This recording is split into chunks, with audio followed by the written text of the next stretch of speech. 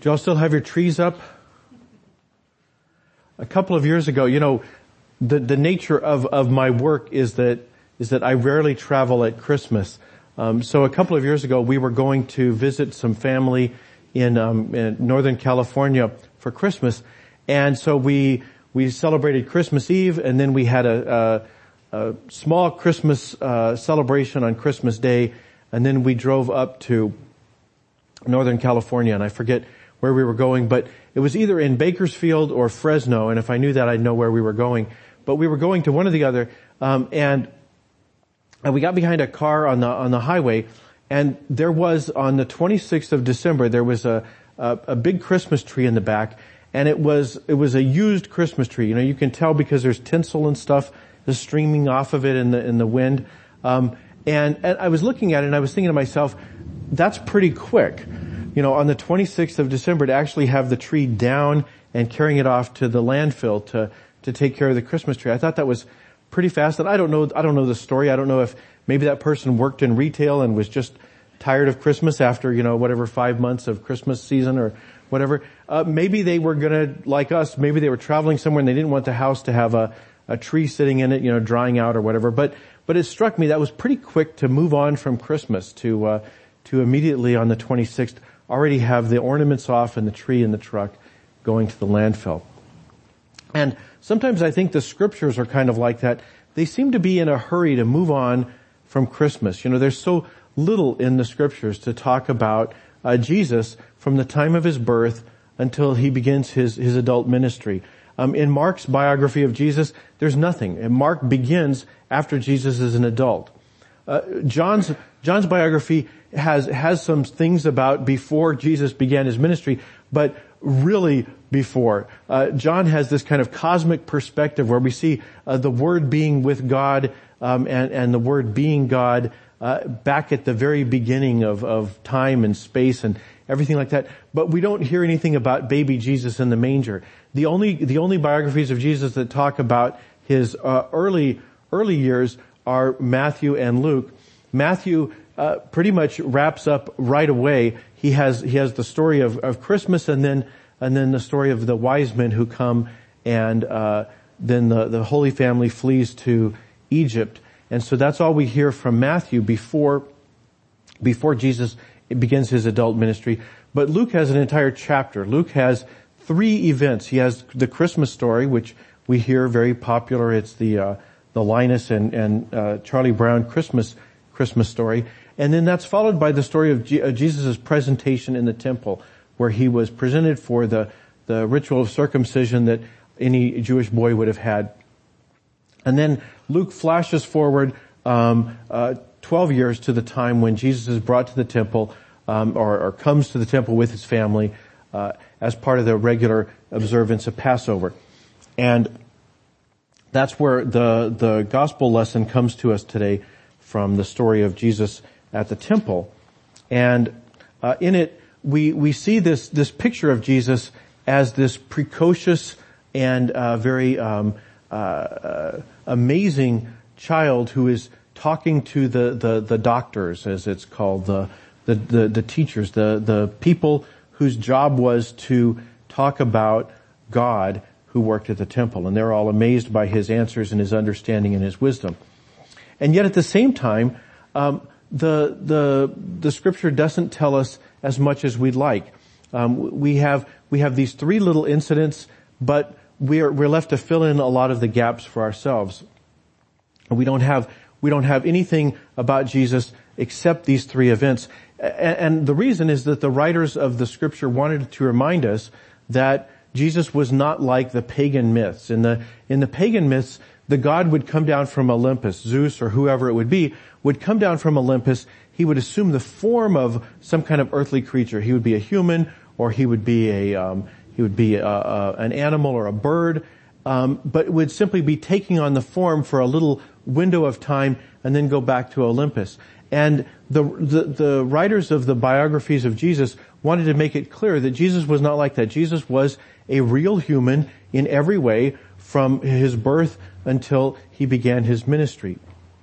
So they want us to realize that Jesus is not like those pagan myths, but at the same time, they tell us that Jesus was pretty amazing. And so we want to fill in the gaps and just kind of how amazing was he? What sort of questions was he asking and answering there that day? And so because they haven't told us all the details we might like, we kind of fill it in. Artists do this. There's a picture I've got here from some stained glass we saw when we were in California. So this is the kind of thing that artists make up. You see there's the Holy Family, and Mary is doing some kind of a spinning thing, home spinning or something, I don't know. And Joseph is doing some kind of carpentry, and there's little Jesus being helpful. And because he's Jesus, every time he picks up 3 boards, he arranges them in the pattern of a cross, or at least an artist would have you believe that. So that's an artistic convention. If you're wondering who is the little kid there, the answer is Jesus. And how do you know? Because he's got a cross. So that's an artistic convention, but they're filling in gaps. We don't have this story. This story is not in the Bible. We just have to assume that things like that happen. However, sometimes people go further. They make up things that are just not there. There's a book, I guess you could call it, from the 2nd century called The Infancy Gospel of Thomas, and it's filled with all kinds of amazing stories about Jesus. And he's kind of like one of those Greek gods. He's kind of floating 6 inches off the ground is kind of the picture that we might get from that story. He's not really one of us. And so there's a danger when we try to fill in the gaps from what Scripture tells us. When we try to fill it in and imagine what it must have been like to be Jesus, we may go too far. We may make up things that really aren't in keeping with the picture that we get in Scripture of Jesus. So instead of getting a picture of Jesus as the kind of humanity that God wanted us all to be, we get this idea of some kind of a demigod who's walking 6 inches above the ground and shooting laser beams out of his eyes. And that's not what the Scripture wants us to know. The Scripture wants us to know that Jesus was like us. In fact, Luke ends this passage by saying Jesus increased in wisdom. He grew up. That Jesus was a 12-year-old boy, but he did grow up. And so the Scripture is trying to teach us that Jesus is not a demigod who is pretending to be human. He is a real human. And in fact, if he does things that we can't do, if Jesus does things that amaze us, it's not because he is God in human form. It's because he is the kind of humanity God always wanted us to be. That Jesus, later on in his ministry, Jesus will do what only God could do. But at this point, Jesus is doing what all humans were meant to do. Jesus is doing what humans were designed to do, and we do so poorly because Jesus had not connected us to God. Jesus came, and at the end of his ministry, he reconnects us to God so we can have the kind of life that God wants us to all have. God wants us to be like the kind of human that Jesus was. So, what does that look like? And how do we do that? Well, the answer, if you've been in church for very long, is you know that those who put their trust in Jesus are given new life. The Scriptures talk about receiving new life. Jesus talks about how we would have a life welling up in us, becoming a spring gushing up to eternal life. He talks about being born from above. Jesus talks about what happens to us when we're connected to God as a new kind of life, birth from above or eternal life. Those are the language that the Scriptures give us, and that's what we can have when we trust in God. But I think if you're like me, this is the way I hear that. When I hear the Scripture say, trust Jesus, and you can have this new kind of life, this eternal life, this new life, I think to myself that it's kind of like you get a shot or something, you get a serum that changes you. I had the shirt earlier, the Captain America shirt. If you've seen the movie or read the comic books, Captain America's a 98-pound weakling, and he can't do anything. He's short and small, and he can't do anything. But then he gets this shot, and then he becomes this superhero. He's buff and bulky. He's tall. He becomes this different person. And I think if we hear that, trust in Jesus and receive the new life, we miss the point. Because that's not the kind of trust that they're talking about. The trust is not that first act of trust, but the everyday leaning into the promises that Jesus has made. And in order to have the kind of life that Jesus is talking about, it's not that you will suddenly find yourself 6'5" and covered with muscles, or the spiritual equivalent of that. It's that you still look like a 98-pound weakling, but you're connected to God, so you can do the things that Jesus has promised you can do.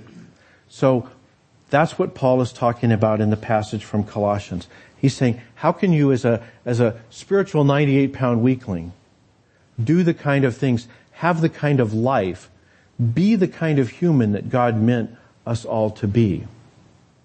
And the answer is to put it on. He says, clothe yourself. He begins this chapter by saying there's a whole bunch of stuff you shouldn't do. That if in fact you have new life, you shouldn't keep acting like people who don't have new life. But then he changes his perspective. He's not interested in giving us a list of the ways that we fail as people who have the old kind of life. But instead, he tells us what it's like to live the new kind of life. He says, therefore, as God's chosen people, holy and dearly loved, clothe yourselves with compassion. Clothe yourself. What he's saying is, we live in Alaska, right? What do you do when it's cold outside? You put something on to stay warm. He's saying, you're going to go out into the world and you're not going to be thinking of yourself the way that the new humanity is supposed to. You're not going to see yourself in that light. You're not going to be Captain America. You're still going to be the 98-pound weakling. So he says, put it on. Just tell yourself, if I were Jesus, if I had the kind of life Jesus had when he lived a human life, what would it be like? And put that on. He says, put on compassion. What is compassion? Compassion is having the same intensity of feeling. It literally what this word translates is to feel in your guts. We've often had a situation where somebody tells us about a problem and we kind of go, well, that's too bad. But it's all in our head. And what he's saying is compassion is to really feel it, to let that trouble that the person is dealing with get into us so we feel it with the same level of intensity that they do. And you say, well, I don't feel that way, right? It's not my problem. I can't feel that way. Paul says, put it on.